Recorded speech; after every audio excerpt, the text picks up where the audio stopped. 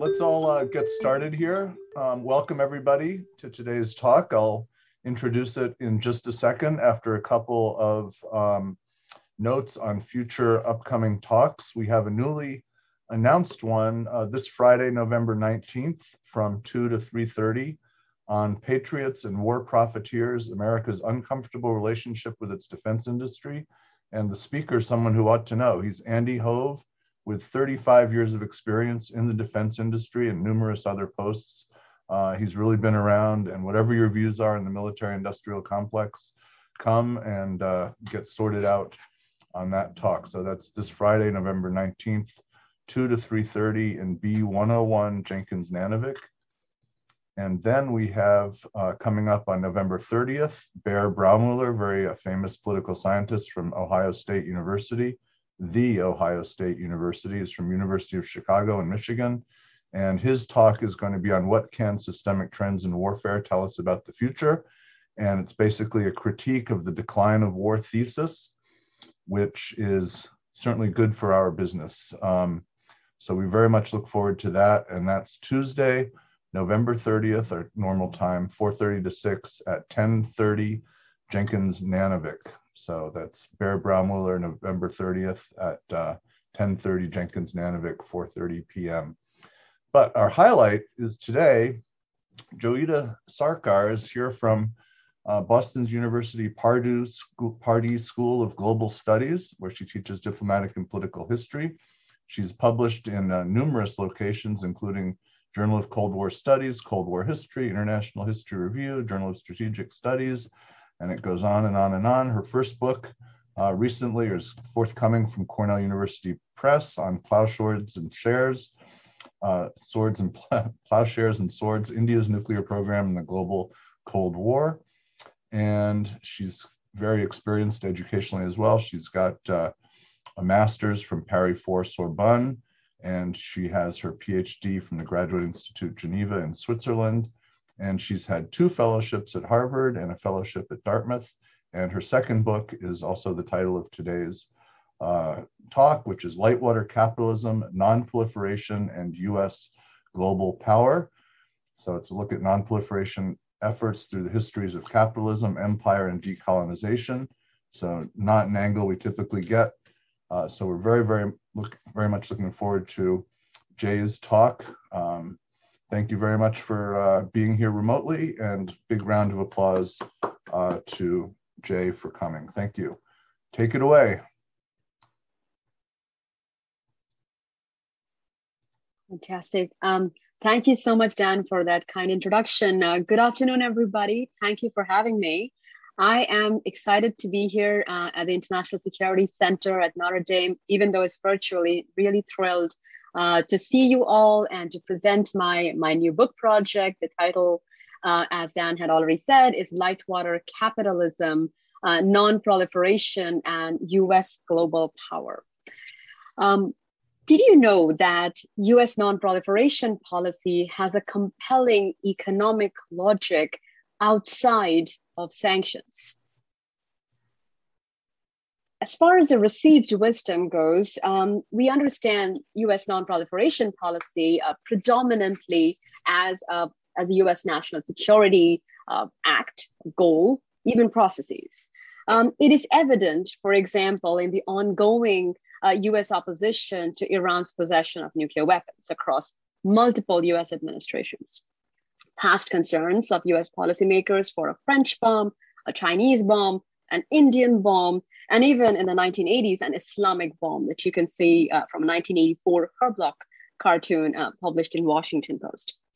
The ultimate goal of U.S. non-proliferation is to keep the number of countries that possess their own nuclear weapons as low as possible for the national security interest of the United States government and those of its allies. I don't dispute this goal in my book, and also generally, but I ask that we take some distance from the goal and pay closer attention to the processes of US non-proliferation efforts. Because when we do that, the significance of economic strategies, economic actors become quite clear.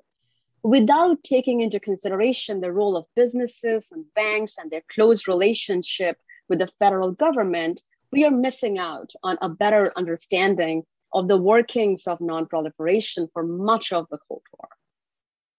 In the existing scholarship that we have in non-proliferation and proliferation, we rarely understand these two phenomena in terms of the global atomic marketplace, its controls, its choke points. And so we don't really hear much about actors like the GE or Westinghouse or Bechtel and their networks, although these actors and their networks are intrinsic to both the processes of proliferation, as well as the policy tools and mechanisms of non-proliferation. Over the past decade or so, several historical works have been published on US non-proliferation policy. And as you can see from my slide, I'm talking about historiography and not literature review. So that's a giveaway that I'm a historian. So take it with a pinch of salt. So over the past decade or so, we can if you look at the scholarship published on non-proliferation, I think we can categorize or classify them into three broad strands. First is, as you might imagine, the Frank Gavin School, that US commitment to non-proliferation has been robust to the point that non-proliferation can be considered as a part of the US grand strategy. And that's his IS article from 2015 and his book by Brookings, I think this last year. The second strand disagrees with the first, and it's really these authors like Rabinowitz, like James Cameron, like Thomas Cavanagh, they highlight the various exceptions and exemptions undertaken by US policymakers when geopolitical interests triumphed over non-proliferation. And so they claim that there are so many exceptions and exemptions. Is it really part of grand strategy, right? The third is scholars like John Krieger has published this book, MIT Press, Sharing Knowledge, Shaping Europe. And he asks us to foreground the role of technology. He doesn't talk much about economic actors, but the point is that we need to understand non-proliferation policy itself better. We don't know enough. That's what the third strand tends to emphasize on, in my understanding. Now, I would argue that the first two strands are not really to be pitted against each other, as they currently seem to be in the literature, because they have a major similarity. And that similarity is that they have a common assumption that that US capability for non-proliferation has been constant over time. And I say that because it is implicit, the assumption is implicit, and is clear in their explicit claim that when US policymakers intend to prevent proliferation, they succeed, which means that US government capability to prevent proliferation is held constant over time. Now, historically, that is inaccurate. And what I have tried to do in my book is that I integrate the role of businesses with the government, the state with the society, and the economic with the political and the diplomatic. And my goal is to explain the transformation of US non-proliferation policy. Pardon me, so sorry, how did this happen? It's a teaching day, it's my alarm to go to class. Apologize for that. Where was I? So yes, so with this book, Lightwater Capitalism, my goal is to explain the transformation of US non-proliferation policy through the rise and fall of US global power, understood as US economic and technological preponderance with respect to light water reactors. And that's why it's light water capitalism, because it's about light water reactors. And so this book is about the changing economic realities of global atomic marketplace with reference to the export of US light water reactors and what that can tell us about non-proliferation efforts from the 1970s, from the 1950s to the 1970s. So what I do is I integrate the various US firms, government agencies, and the Export-Import Bank, and I try to demonstrate how these actors within the United States are stakeholders in US non-proliferation. through their role in the export of light water reactors. As you might imagine, we are in our 20th month of this pandemic. So this research was expected to be way more advanced than it is right now. So it's a work in progress, and the archives that you see that are in gray are the ones that I still need to visit. So hopefully early 2022, fingers crossed. So perhaps I could walk you through the arguments, the two main arguments that I make in this book. And that is, first, I argue that the US government's proactive role in preventing proliferation worldwide is in fact intrinsically related to its goal to promote interests of US businesses by securing and protecting markets abroad. US light water reactors created what I call techno-economic dependence of recipient countries on the United States, and thus served non-proliferation interests. Now, of course, I need to explain what is this techno-economic dependence. What does that mean? First, as more and more countries sought nuclear assistance through what is called 123 agreements, they still exist today because this act, 1954 US Atomic Energy Act, still exists today. So as more and more countries sought nuclear assistance through these 123 agreements, US private firms like Westinghouse, GE, Bechtel obtained the actual contracts, made large financial gains. So that's obvious, like that's not that counterintuitive or surprising.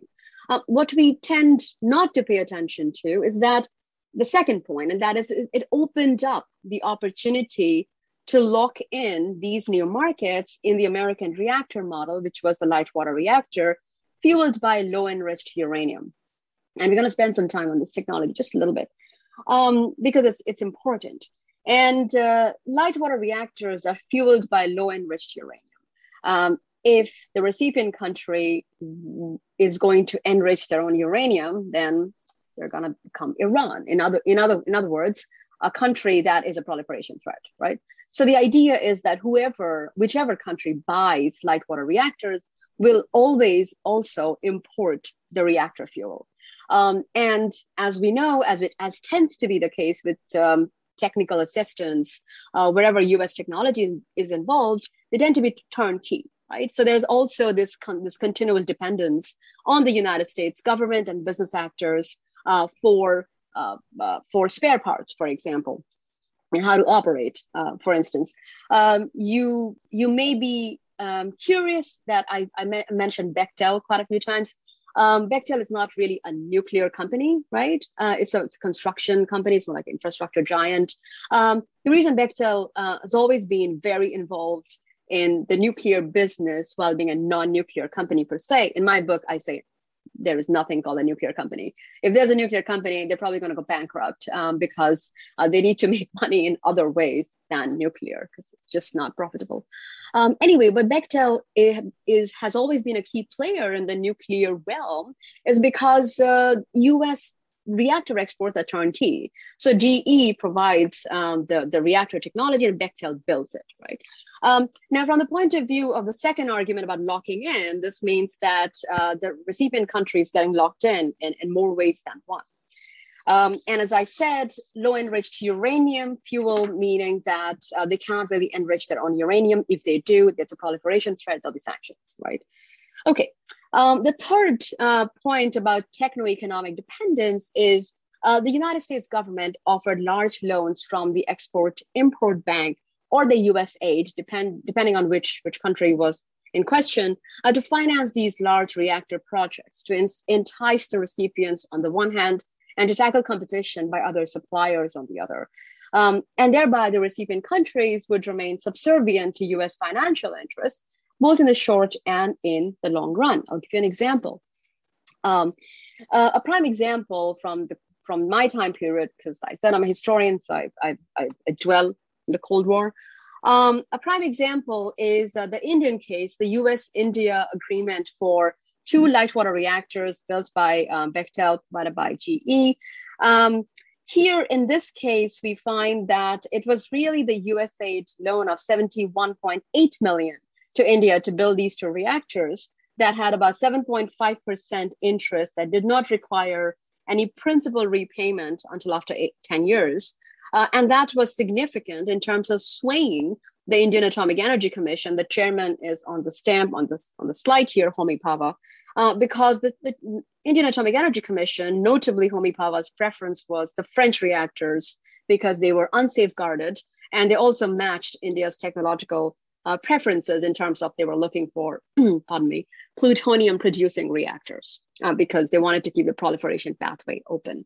But what really swayed the Indian Atomic Energy Commission towards light water reactors was the large US aid loan that was provided. And here you see this telegram. This is one of the several telegrams where US Ambassador John K. Galbraith makes a very strong case for these two reactors for non-proliferation. And he says here that China will set up a nuclear explosion anytime. This is January 63, China tests in October 64.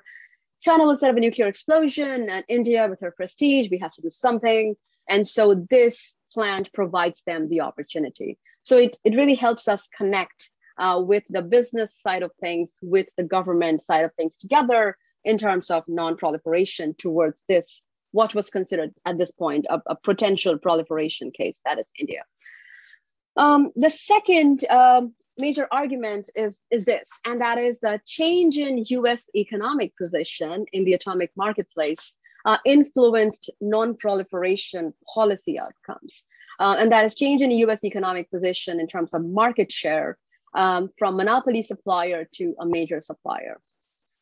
What this means is that President Eisenhower's 1953 Atoms for Peace proposal and its policy outcomes like the IAEA and the Euratom, and Nixon-Ford administration's efforts to form the Nuclear Suppliers Group in the 70s represent US efforts to first capture the reactor market, to establish US position as the monopoly supplier in the 50s, and then in the 70s to regain economic leverage by controlling exports of other major suppliers. So the exact nature and character of these two multilateral mechanisms are different.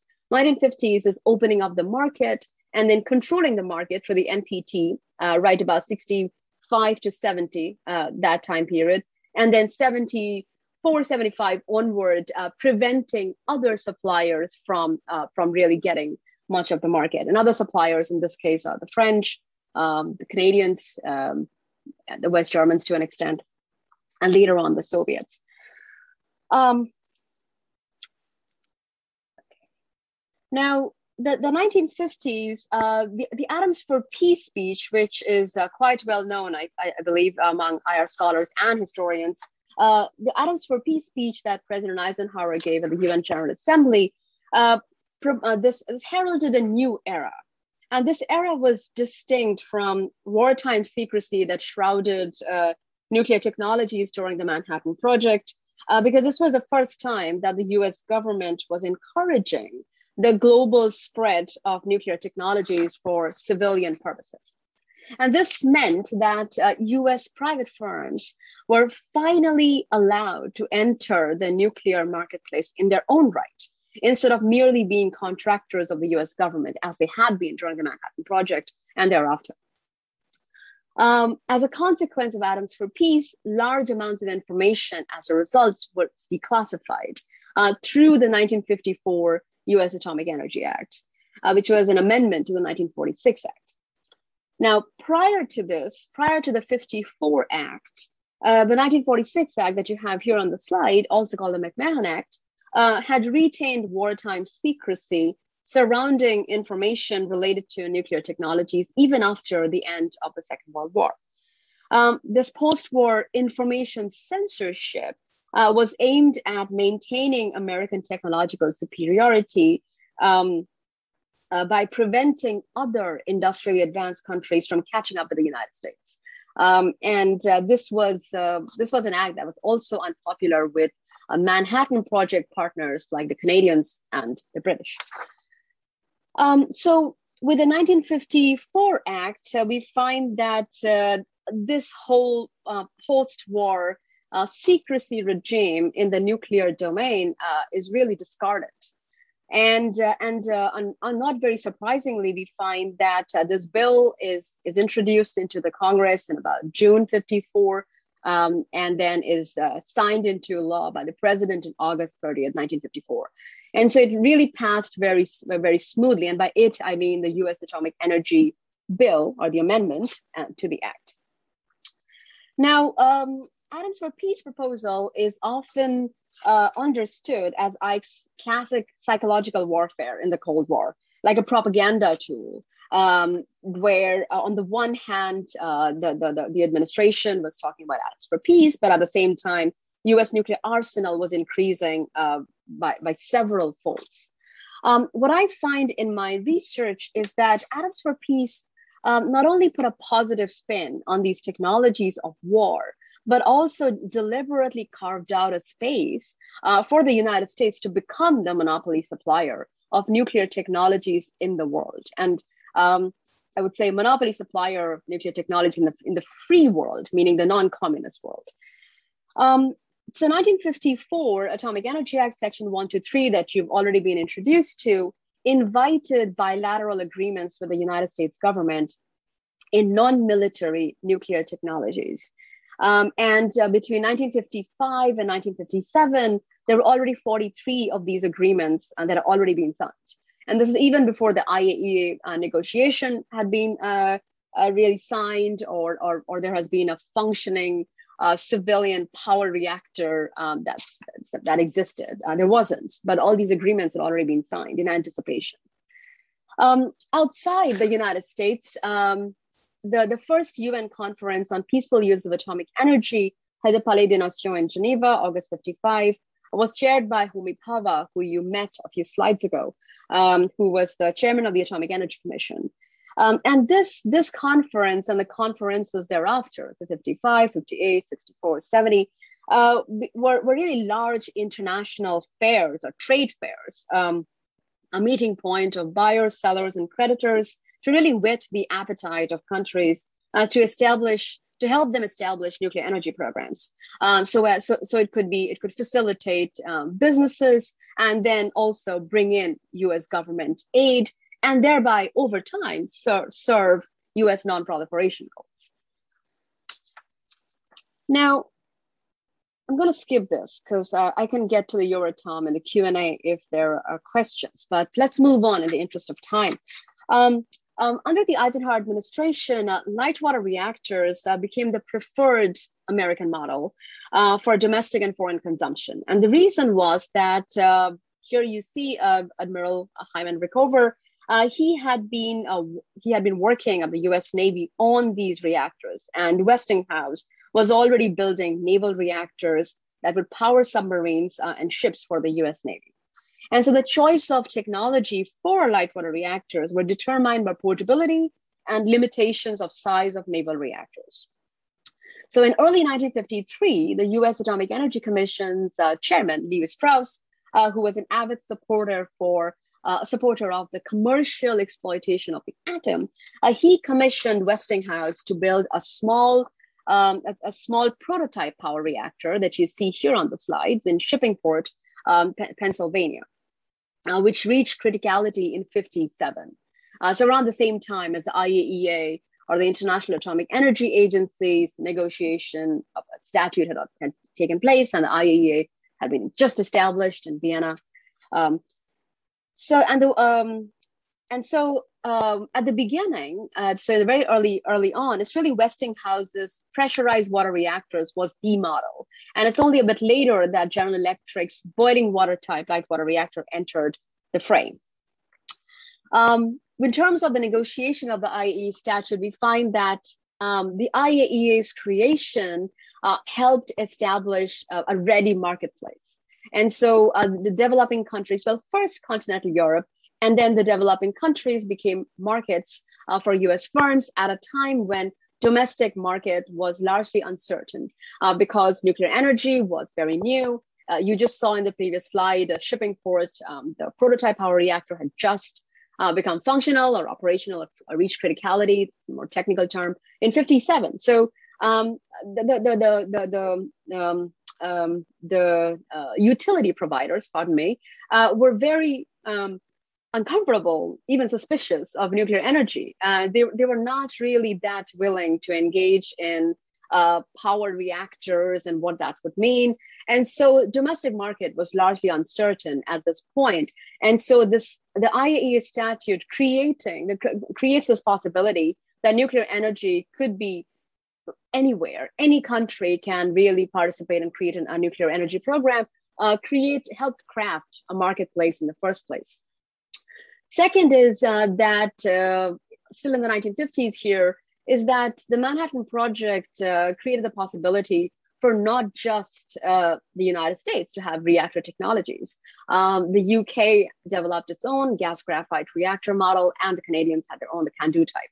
And so very early on, it became very clear that the light water reactor will have contenders, and there'll be competition from the Manhattan Project partners. So there needed to be something else to make sure that US light water reactor model was going to become the model. And here the role of the Exim Bank, or the Export-Import Bank, becomes really important, because what really changes the minds of many, if not most recipient countries, is that they don't have to pay right away.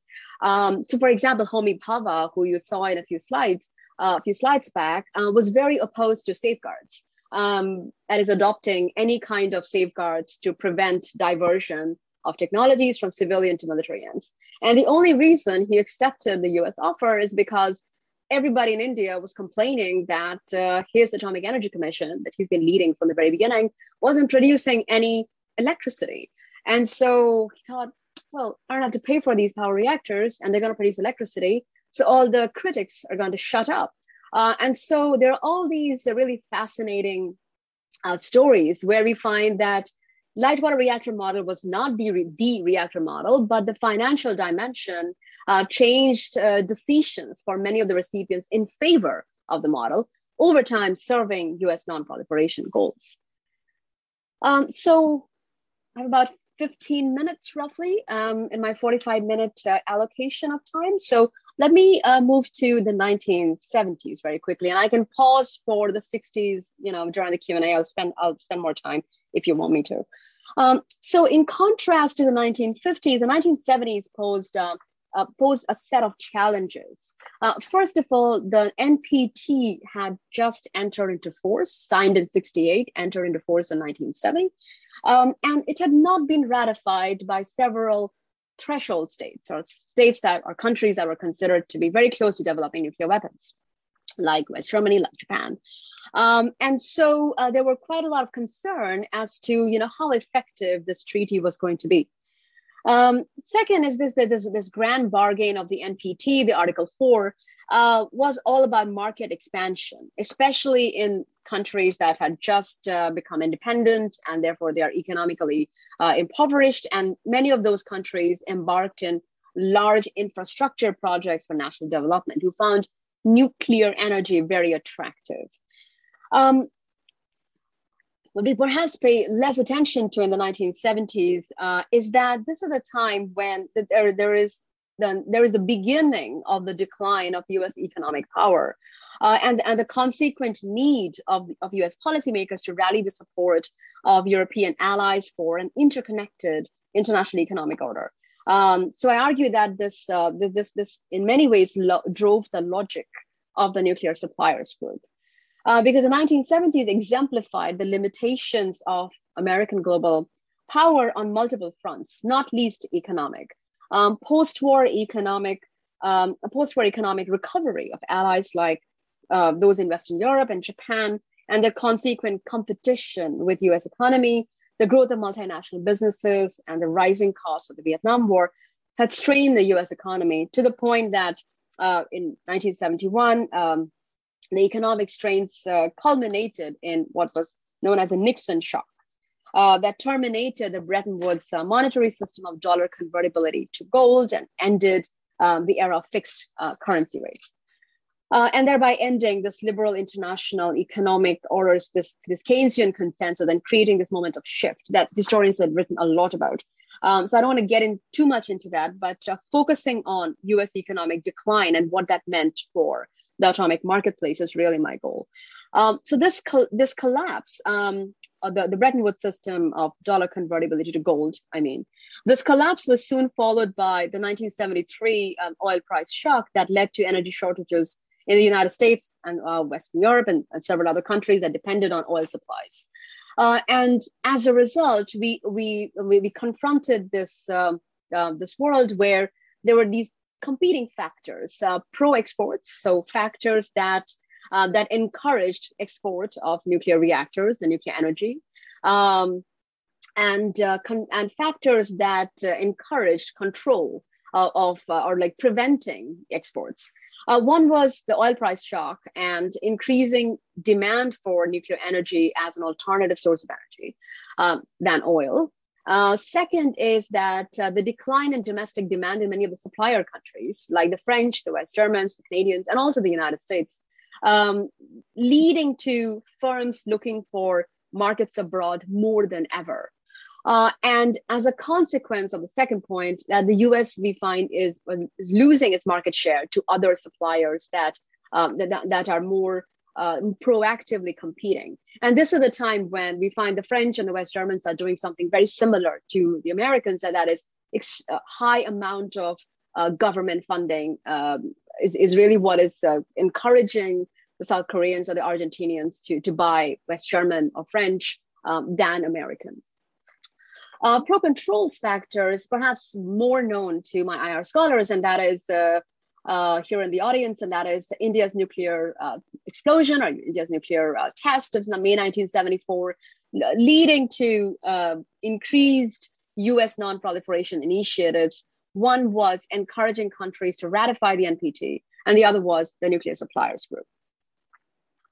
Now, what I find is that that security concerns that is preventing another India, that is preventing other countries from accessing technology from the global atomic marketplace and putting together a nuclear device. That's exactly what India did. So preventing another India was not the only driving force behind US interest in strengthening the non-proliferation regime. It was also aimed at leveling the playing field for US companies that were facing stiff competition from their European counterparts. So here we find by the mid-1970s, the United States was no longer the monopoly supplier of civilian nuclear assistance in the non-communist world. France and West Germany were proving to be tough competitors. The United States was still the dominant nuclear supplier, as you can see. It's certainly a higher share than West Germans or the French, but it's no longer how it was, 84% to 50%. So it was very clear the US, the monopoly that it once enjoyed, that is over. It's a major supplier, but no longer a monopoly supplier. And the stiff competition from where the West Germans and the French are really selling also same technology as the United States, light water reactors. How did they get it? Through license sharing, Westinghouse, Framatome, Westinghouse, Kraftwerk Union. So this brings me to let's skip this. This brings me to the National Security Decision Memorandum of June 1974 that noted, this is from the Nixon administration, that noted the increased availability of weapons usable materials from the growth and dissemination of nuclear power industries, and that it required a policy review by the US government in consultation with countries that were present or potential suppliers of materials, technology, and equipment.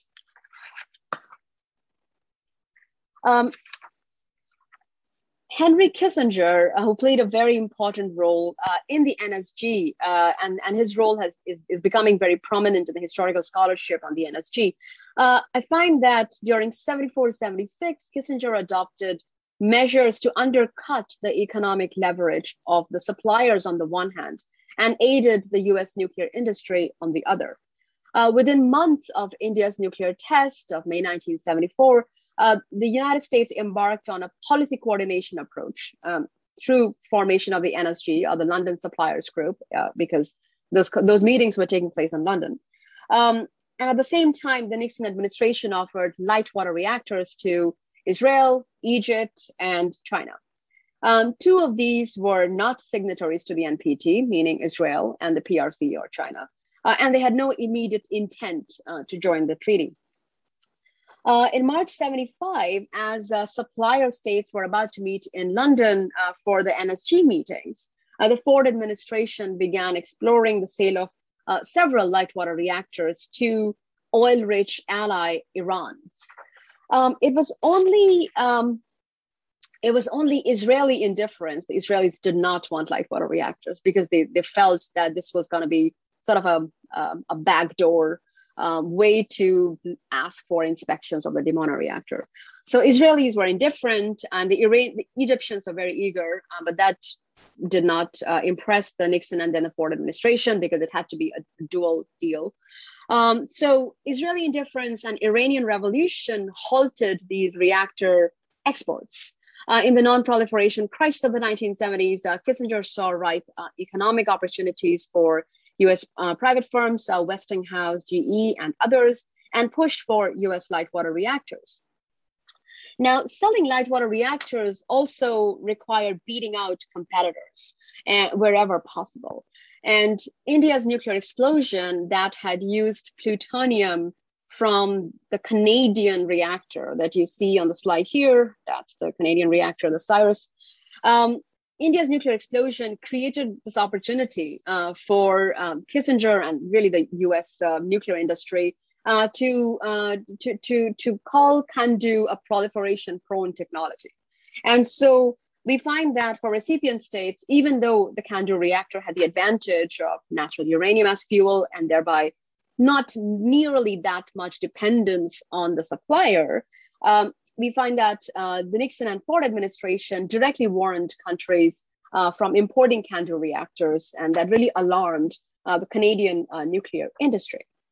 The Ford administration came close to beating out the CANDU reactor sales out of South Korea and Argentina in the 1970s, calling these reactors really bad for non-proliferation, in other words, really proliferation prone, and putting pressures on the recipients to not buy CANDU because there would be consequences otherwise.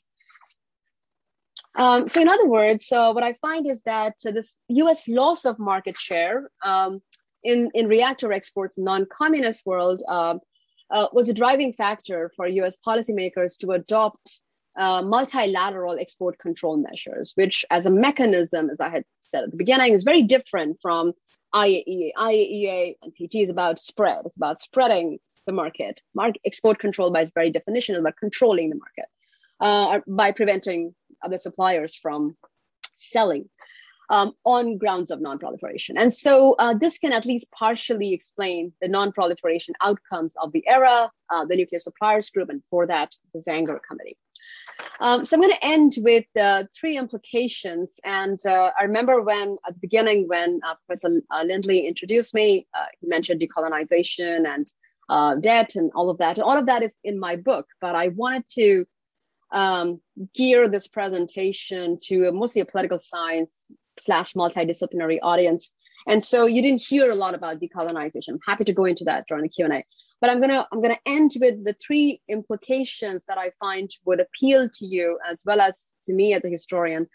Is that what I'm trying to do with this book is that I'd like to highlight the role of incentives in US non-proliferation policy and really bring from history several instances where policymakers have adopted a variety of tools beyond coercions of various kinds, military and financial, beyond sanctions. Like the Cold War repertoire is really full of so many instances where policymakers have been very creative solving non-proliferation, at least for the time being.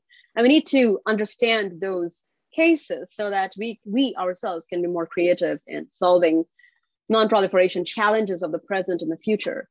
So role of incentive, something I'm really interested in. Second is, as you could tell, techno-economic dependence brings me to the second implication, and that is United States technological and financial preponderance is absolutely necessary for non-proliferation success. And right now that could be other kinds of technology, and that's something that perhaps we can brainstorm during the Q&A, what does the US have a technological edge in, and can that serve non-proliferation and perhaps counter-proliferation goals? So tech and financial preponderance is really the key to non-proliferation success, because that is when US policies were succeeding and attaining non-proliferation goals. And the 70s onward, things got very, very messy.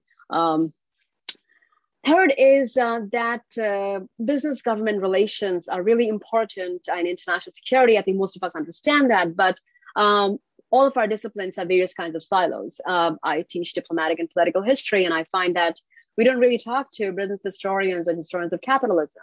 When I ask my IR scholars, IR friends, they also say that security studies and IPE, it's a bit different. This is because I know various students are also here, and mid-level junior scholars. So I think, for us, for the next kind of scholarship, we just need to break these silos and really engage proactively with the economic dimension and bring to the fore new kinds of understanding of whether it's non-proliferation or there's something else. And so with that, I'm going to stop sharing, and I think I stuck to my time. Thank you very much once again for your attention, and I look forward to your questions and comments. Thank you very much for such a great talk. Let me just tell everybody how this is going to work. You can ask a question by unmuting and unmuting your video as well as your sound, and just go ahead and ask a question. If things get unruly, we can always go back to the old system of raise your hand for just asking a question under the reactions tab. Also under the reactions tab, if you have a 2-finger, which means your point is right on point and you want to leap ahead of anybody in front of you, hit the thumbs up button under the reactions tab. But let me start with a question that might help orient the discussion a little bit.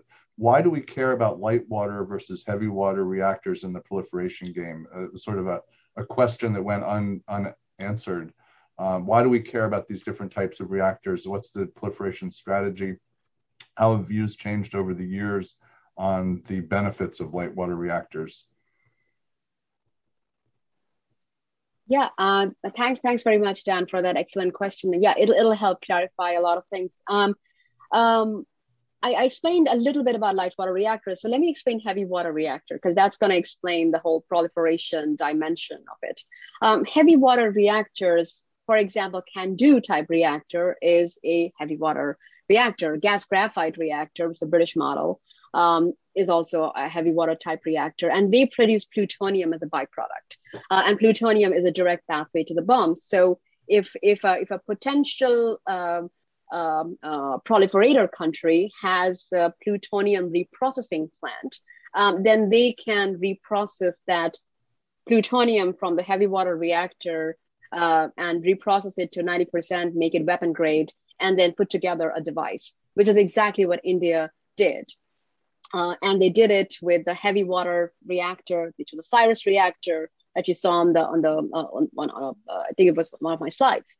The difference with light water is that the whole idea of light water reactor is that there would be that the recipient will be getting the fuel from outside, and in most cases there would also be an understanding that the spent fuel from that light water reactor will be taken away by the United States or somebody else. Somebody else, meaning a country that has nuclear weapons, is not considered to be a proliferation concern. And so because of the whole mechanism of the light water reactor, where there is more controls and more interventions from the supplier side, that would prevent proliferation. Whereas a heavy water reactor, because of this plutonium as a byproduct, creates concerns about proliferation. But thank you for that question. Yep, thank you very much. Anybody who wants to ask a question, just unmute your video and audio and go ahead. Okay. That was an interesting talk. I enjoyed your paper. I found this is all interesting. You make a very compelling case, but everything I saw in your article, no dollar figures. And I think you only gave $1 figure in your talk today. You have percentages, the declining percentages of US sales. And so for lack of a better term, I'll call it the Dr. Evil problem. And that's this. are we talking $1 million, $1 billion, or obviously more? What are we talking? 50 billion, 100 billion? Because I think that would have a big impact on how we weigh your arguments. If this is a huge part of US exports and eventually French exports, German exports, and so on, we can really, I think it's much easier to accept the arguments you've made. If it's a small part of the economy, then how do we, so do you have a sense of that? Can you give us a sense as to the significance of this industry to the US and others that would lead to, such competition that you change strategic goals and thinking and so on? Thank you. Yeah, that's an excellent question, Fritz. So in terms of, I had some data in terms of the Export-Import Bank.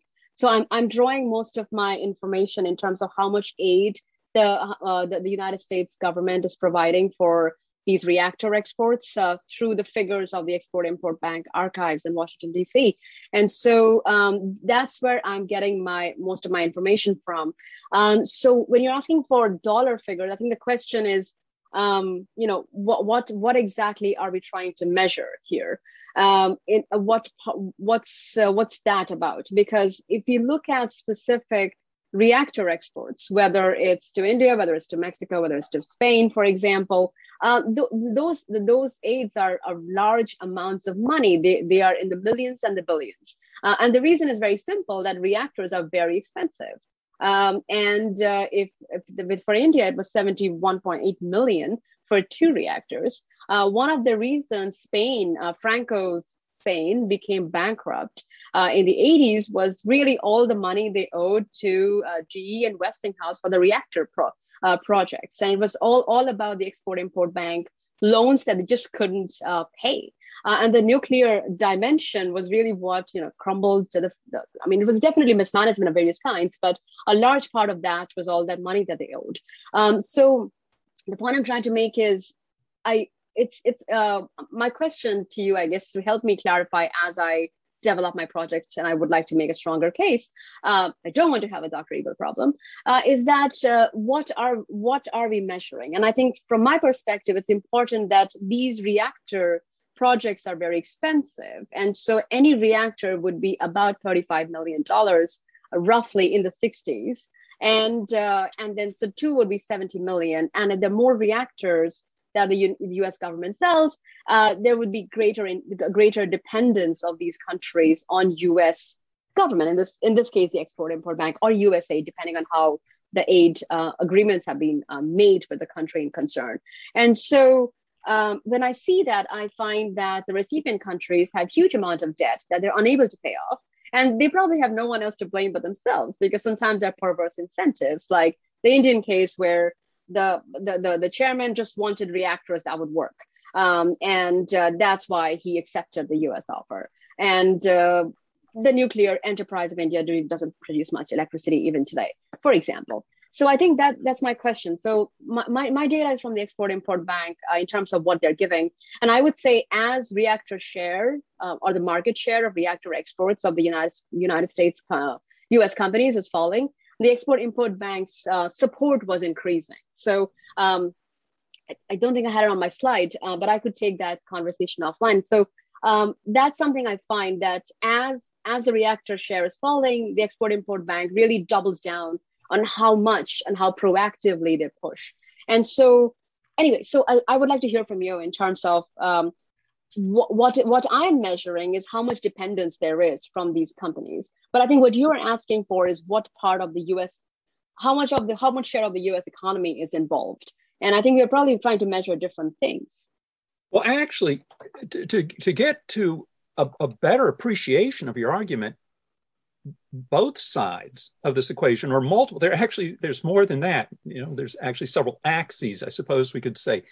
And you can look from the U.S. perspective, and that is how many, what is this? What percentage of U.S. exports is this? How many workers are tied to the industry, and so on and so forth? But you are very much right. You do have to look then at the other side, And what is it that the countries that are acquiring this, what kind of costs are they going to be facing? What kind of loans are they tied to? And all of this. So I don't think it's an exclusionary, we look at just one or the other. I really would love to see sort of a more complete picture, because really there's, you know how US foreign policy is, there's so many competing interests. Farmers want agricultural, things to, the food to go out and be subsidized and so on, and export, import to pay attention to that. Industry has, and industry, car industry, whatever. So there's so much like this. It's just trying to get a sense of how big is this? How much does it matter to the US to adjust its policies? But again, not to the exclusion of, and you're right, the Franco situation is a great case study of where you can really get into a mess on this. But other countries too. It was a great burden. Well, how much of a burden? And I find it fascinating. I really, your point, percentages of sales going down, export, import, then really going into high gear. So all this is all very interesting. Excellent. Jay, do you have anything more to add, or Mike Desch, you have a point? No, I would just I'm really thankful to Fritz for raising it, and I have come.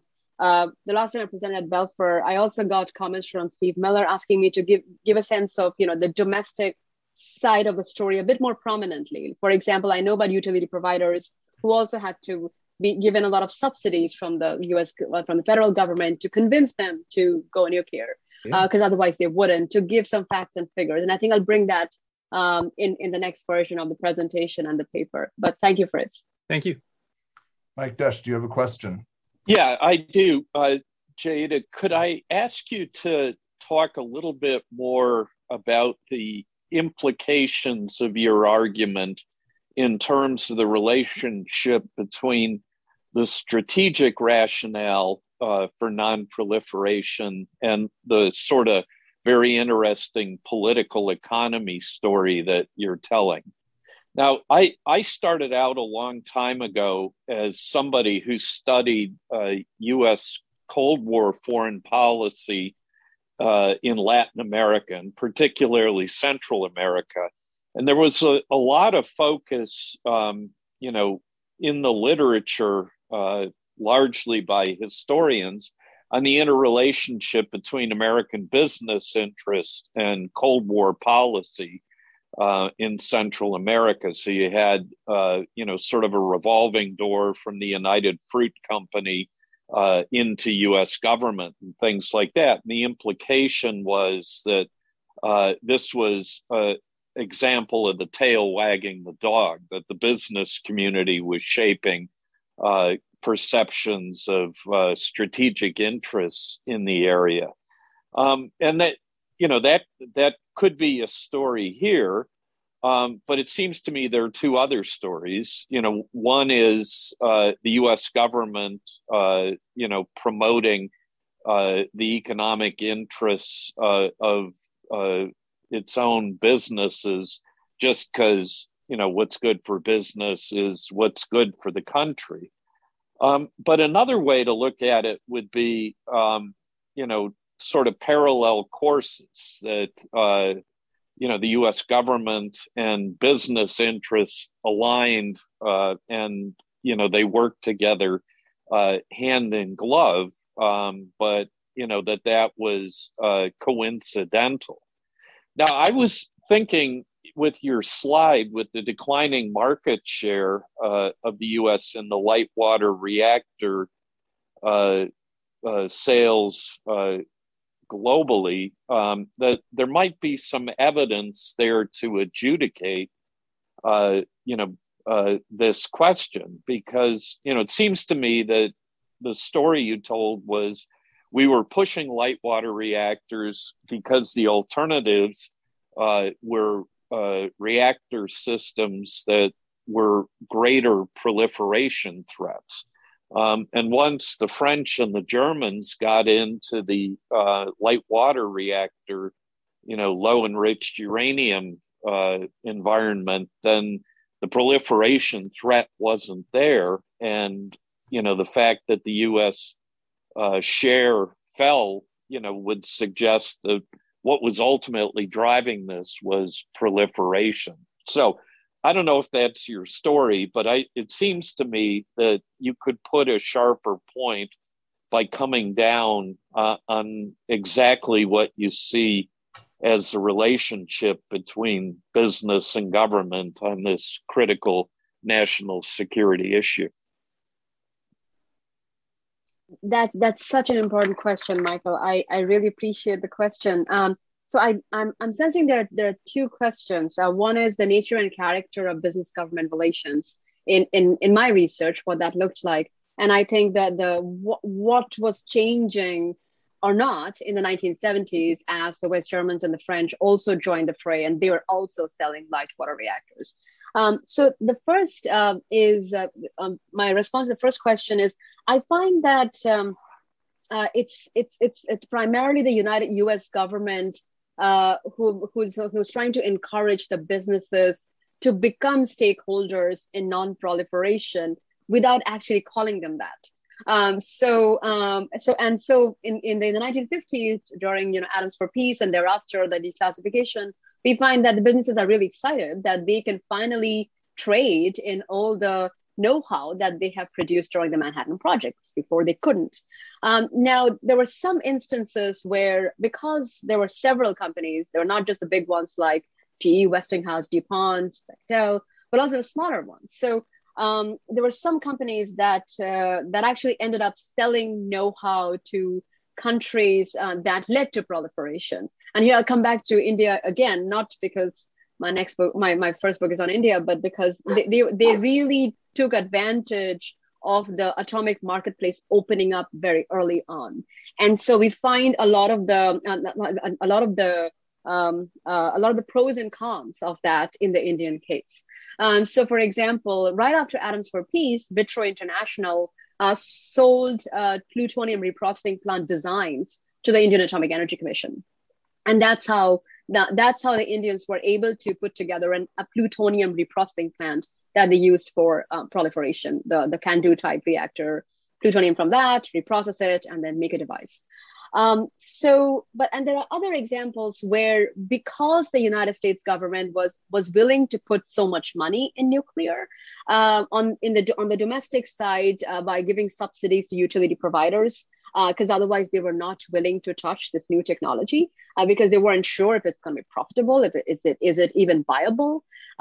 Because of this support, this financial support at home and abroad with USAID and Exim Bank loans, we find that bigger companies like GE and Westinghouse actually get very interested in this new technology that they can trade in. And so in the 50s, we find that there is not a lot of tension. There are a few cases like Vitro that just get away. But at the time, plutonium reprocessing was not considered to be dangerous, primarily because an understanding had not developed about what are risky technologies, what are not. This was still very new. The marketplace was formulating itself at the time. For example, this was a time when centrifuge technologies were also available. And then it was reclassified in the 60s because it was perceived to be very proliferation prone. So the point about business government relations, therefore, is interesting because I find there is more cooperation in the 50s, and there is a lot of animosity in the 70s. For example, I will say that, this is a time period I did not cover in my talk, but it's in my book. As we find the Carter administration cared so much about non-proliferation, and they were doing things like INFCE, the International Nuclear Fuel Cycle Evaluation in Vienna, and they had stopped commercial reprocessing in the United States. U.S. companies were really upset with the Carter administration, and they felt that this administration is doing more damage to the industry than any other administration in history. And so we find that actually U.S. companies went to Iran at this conference called Persepolis Conference, where they were together with the Shah of Iran, who was also upset with non-proliferation of Carter administration, were together just bashing the administration sitting in Iran. And so, that's an example to illustrate that there was a lot of conflict and animosity in the 70s at a time when US government was losing market share. There was more There was more concern about proliferation with India's nuclear explosion. Other suppliers are competing more. And we have an administration as President Carter, who understood nuclear technologies probably more than other presidents because he'd been in the Navy. He was a nuclear engineer by training. He was really going after non-proliferation. And so that's an example where there was a lot of animosity, a lot of conflict. Things improved with the Reagan administration. And I have a chapter coming out, I think in May or April next year, which is really when, as the Reagan administration, or as Reagan has won the elections, November 4th, 1980, and there is just a lot of hope and excitement in the U.S. nuclear industry that things will get better. And Reagan keeps a lot of his promises that the DOE funding is cut, but nuclear is actually, that funding is increased. So I guess this answers your business government relations to an extent, because 50s, there is more cooperation. 70s, there's an increased amount of animosity.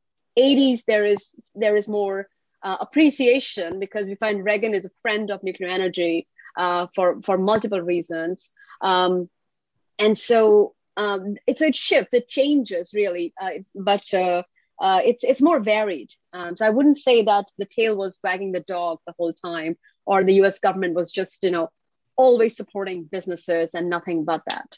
But I think it's a really important question. In terms of your second question, the 1970s, as these other suppliers who have benefited from cooperation with the United States, really, so the French got their light water technology from the Americans. So did the West Germans. So when they start selling, was it about proliferation or not? The interesting thing is the French and the West Germans adopt two related policies in addition to selling reactors. First, they try to sway recipients by providing more aid, just like the United States had done. And they're also sweetening the deals by providing enrichment and reprocessing, which are proliferation tech very directly. And so we come across instances of the French selling plutonium reprocessing plant to Pakistan. They don't do it because of US pressure, but they try to. And that's really why the Pakistanis were interested in their deal in the first place. We find the West Germans selling reactors to, I think, Brazil, and sweetening it with a uranium enrichment technology. The deal fell through for pressures from the US government and financing. The Brazilians were struggling to how to actually going to finance. They also didn't believe the enrichment tech was sound because it was a new technology. But from the perspective of these suppliers, what they were trying everything. They wanted to cut United States edge in the market because they know finally they could. So they were doing proliferation risky activities, perhaps as much as the recipients were trying to. Great, thank you. Okay, who's got a question now? Anybody? If not, I'd love to hear a little more about Euratom. Studied that years ago. You almost forget about that when you learn about that in the past. So I would be curious. You said you could jump in with a point on that. I would be interested to find out what you have. Yeah, absolutely. The part that I skipped on that subject was I was trying to connect what's happening at a global level with the IAEA, and I said how the IAEA was helpful as an institution in crafting this market in countries that had recently decolonized, jumping into large infrastructure projects. I find the exact same thing happening in the context of continental Europe, and this is I was going to cite this excellent historian, Jonathan Helmreich, who had this article in Diplomatic History about the treaty, where he basically compared Euratom with Marshall Plan, and he said that this treaty was basically functioning as an atomic Marshall Plan. That on the one hand, it'll help countries like France and West Germany to create nuclear energy programs, and also a market for US reactors. I mean, the reason, as I said, light water reactors became French technology and West German technology by the 70s. It was also contentious, which Gabrielle Hecht has written about in her book, Radiance of France. The French were initially uncomfortable accepting light water reactor and American tech as their tech. because they were initially natural gas graphite, but they took it for economic reasons. So that was my point about this treaty. Also the same time as the IAEA statute. So 1957 Euratom, 1957 IAEA. So creating a market in continental Europe, US allies, and on the one hand in the decolonized world. But thank you for that question. And I really recommend this excellent article. It's a few years old, Jonathan Helmreich. You may have read it already, but it's truly excellent. Thank you very much. Looks like Alex Lin has a hand up. Great. Hi, Jayita. Thanks for your talk. So I'm going to extend the core intuition of your argument in two ways. And I was wondering if you could answer some of these more the sort of the exploratory questions, I guess. So moving away from the nuclear level, does your argument apply for conventional arms sales and transfers? That's the first question. The second question is, there's a lot of chatter about the political economy and security research agenda, and obviously Boston University is a big hub of that. So just curious, what other empirical areas would you say that we traditionally think of being driven largely or purely by a security logic, but in fact has an economic logic as well? So in other words, if I were to pick up on this political economy, security research agenda, where should I go next?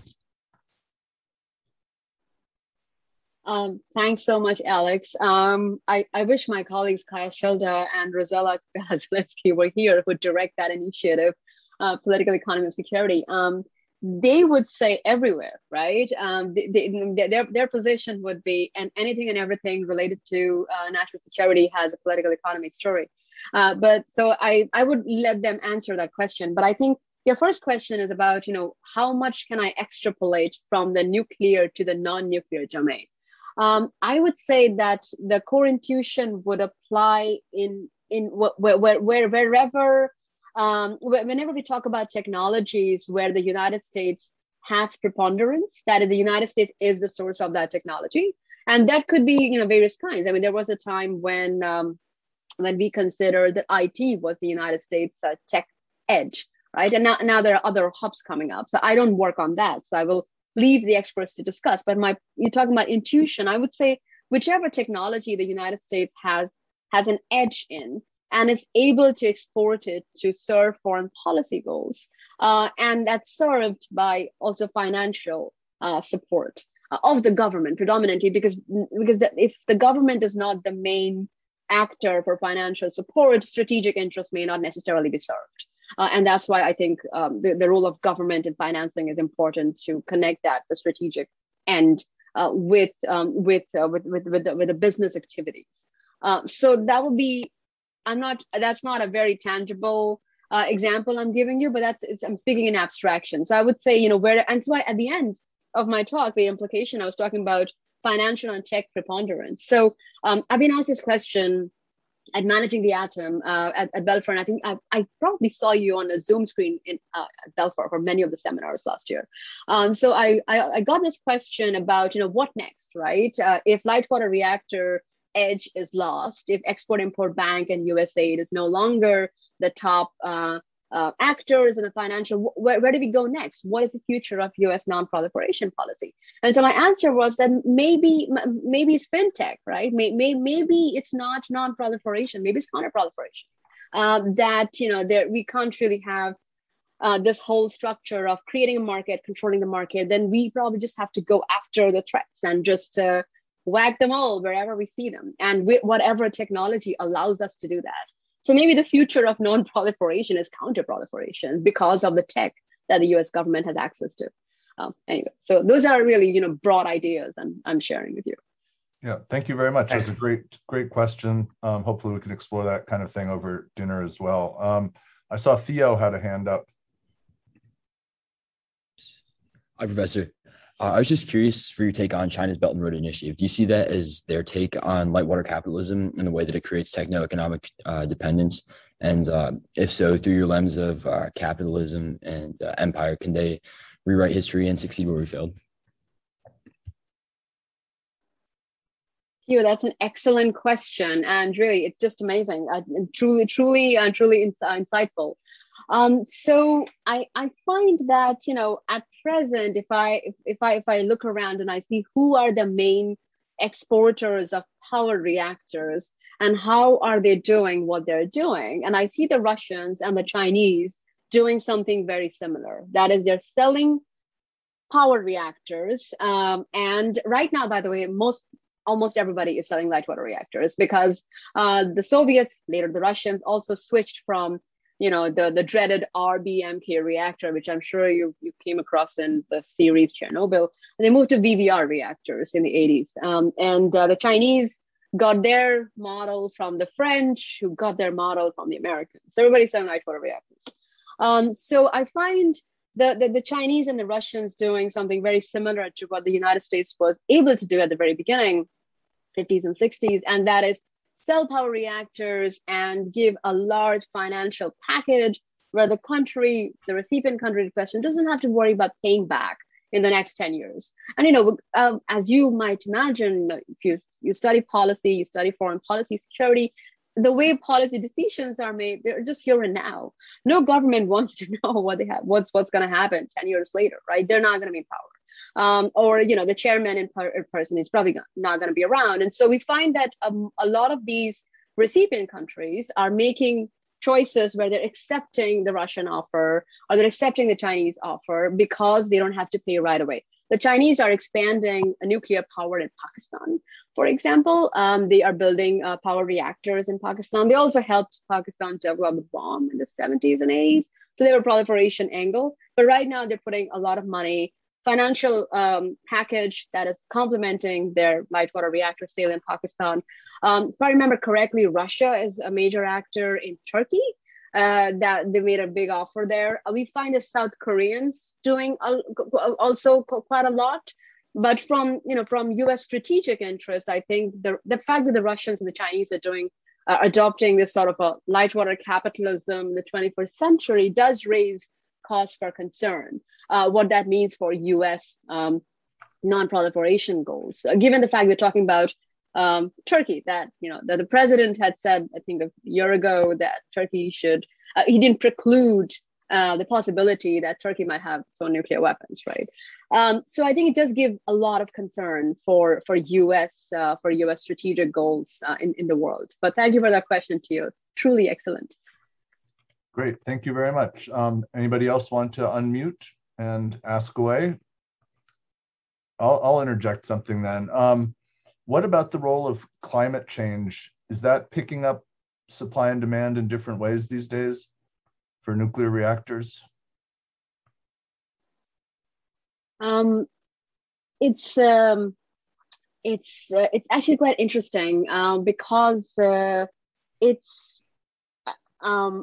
find that throughout history, especially the 70s onward, on the one hand, that there was demand for nuclear energy as clean energy in some quarters, in some countries. So not that everybody in that country wanted nuclear energy as clean energy. That there were some pro-nuclear energy lobbies, and on the other hand, there were anti-nuclear environmentalists primarily who had read and had become very concerned about accidents like 3 Mile Island. I mean, what's interesting about the 70s is that we tend to think, or at least in my experience reading the secondary literature, one tends to think that it's really 3 Mile Island of 79 that killed the US nuclear industry, and Reagan administration trying to revive it and did not really work because it was just that accident that boosted an anti-nuclear movement.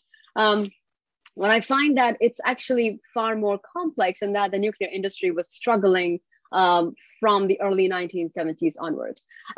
Now I'm talking about accident because I want to talk about a contemporary example, and the climate change question will make a lot of sense in that context. And that is, throughout the early 2000s, nuclear energy was promoted by the industry as this answer to climate change. And the industry dubbed it as nuclear renaissance. And that also a very clear policy outcome of that was the US-India civil nuclear agreement. And I'm bringing India constantly back because it's just, you can understand US non-proliferation just by looking at US-India interactions on nuclear energy per se. because we find that the United States made an exception for India to engage in civil nuclear trade. And the point is that India will spend a lot of money in expanding nuclear energy.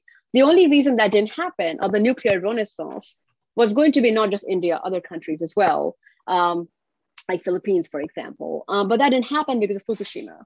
So the whole bubble of nuclear renaissance, early 2000s, went bust with the accident in March 2011. And now that we are about 10 years from Fukushima, I'm coming across a lot of op-eds. Once again, COP26 just ended, so there were a lot of op-eds about how nuclear energy would be the answer to climate change. So as far as rhetoric goes, from the nuclear industry and at the PR level, I see a clear link that nuclear energy is an answer to climate change, and that is busted from time to time by major accidents that grab the world's attention for right reasons. But as far as supply and demand is concerned, as long as the governments that are selling are not able to fund most of it or give large loans that write off the possibility of having to pay immediately for the recipients, I don't see a lot of a bright future for the nuclear industry. And so I said this in the middle of my talk, that there is no company that is a nuclear company, because nuclear companies almost always go bankrupt because they need a lot of state support, because nuclear itself is not profitable. It can't survive without subsidies at home and aid and assistance abroad. And so climate change, nuclear energy, I think will be an important issue for the industry, because it creates the possibility of larger demand. But to actually make the deals happen, there needs to be financial packages where Russia and China, for all the wrong reasons, is definitely doing much better than the U.S. government. And as a result, I don't see a lot of shift because of climate change on the supply demand story of light water capitalism. Thank you. Anybody else have a question? Ben, is that you unmuting? Yeah, that is me unmuting. Excellent. Thank you, Professor, for your talk. I want to kind of flip the question then. As you just said, you've talked about this idea that, the nuclear industry is a bankrupt industry. It's unwise for a corporation to go in solely seeking to enter the nuclear market. In that sense, do you foresee the need, therefore they rely on government funding? Is the same true in the opposite case? Does the government rely on and need these private corporations to continue to engage in this form of light water capitalism to pursue these non-proliferation measures? Or do you foresee in the future the private sector becoming less necessary in these efforts? Just kind of I'm just kind of curious, because I couldn't help but notice, I'm an engineering student. I was looking at one of your early slides in the presentation, and I was struck by the number of companies that I guess I hadn't realized were involved in producing nuclear reactors, light water nuclear reactors, and who are by extension a part of this sort of non-proliferation endeavor. Yeah, absolutely. Thanks for that question, Ben.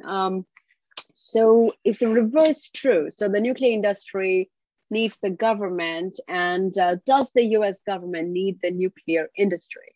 I would say not nearly as much. And I would say, you could say that, this is part of the problem. Why, as I was responding to Alex when I said that perhaps the future of non-proliferation is counter-proliferation, because from US policymakers' perspective, light water capitalism, the way it worked in the 50s and 60s and early 70s, is just not going to work anymore. Because of a host of reasons. So it's not just that the US government is not willing to provide those large loans. It's just there's more competition. There are various kinds of interests at play for the recipients. And it just seems that this may not be the right way or the more effective way. That's what I mean by right. Effective way to attain non-proliferation goals. But then the broader ramifications of your question is, does the US government need private corporations? Yes, Of course. So even if it's not nuclear, then obviously the US government needs US private corporations just as much the private corporations need the US government. And there are always tensions. Like some people who study business government relations, especially historians of capitalism who are a bit on the left, tend to assume that there's always collusion. But the reality is that there is cooperation, there is conflict, and there's tension. It's just like any relationship, really. And especially in a policy realm, there are multiple interests. And even within the businesses, within a certain company, there are multiple interests, even if it's the same recipient country. So I think with a nuclear angle, perhaps US policymakers, I would say 80s onward. And the reason is, even when Reagan administration gave so much funding to the nuclear industry could not bounce back. And from then onwards, we find that, with Bush and thereafter, I really stopped with, at Reagan, I'll be doing more research on the Bush. I'm going to end that. My book will end there. I find that there is a clear understanding that this is not going to work. We might put a lot of money in nuclear. It's just not going to work. So even after the Reagan administration tried, the fact the industry couldn't bounce back, it convinced US policymakers thereafter that we're just not going to put any more money in this. And so they put some money with the US-India civil nuclear agreement, but that was not so much money as opposed to making exceptions at multilateral organizations. So it's politically costly, but not financially costly to make those exceptions that they did in 2008. So anyway, that's a really long answer, but I hope it answered parts of your question. Of course, yes. My intuition was that there was, and there will continue to be, a reliance, a government-private reliance, especially with the infusion of private contractors into conventional military aspects of the U.S. military. But I was just kind of curious if that sort of trend extends to the nuclear realm. So I appreciate the answer. Thank you, Ben. Ben, it'll be interesting to hear an answer to your question from our next speaker, the business guy who's had 35 years in the business, and see what he says about this partnership. But nuclear could well be a special case. I could see that because the fuel issues are so sensitive. And I think the contract, some of the language that Jay pointed out, had all these restrictive language in there, special regulations that we imposed as part of our deals. So fun times. Anybody else got a last question to go? All right, real quick, fusion energy. Any thought on that? I have been, because my students who always write op-eds on small modular reactors and fusion energy being the answer to climate change. I am aware of the optimism that there is from the industry when it comes to these new kinds of technologies related to in the nuclear realm.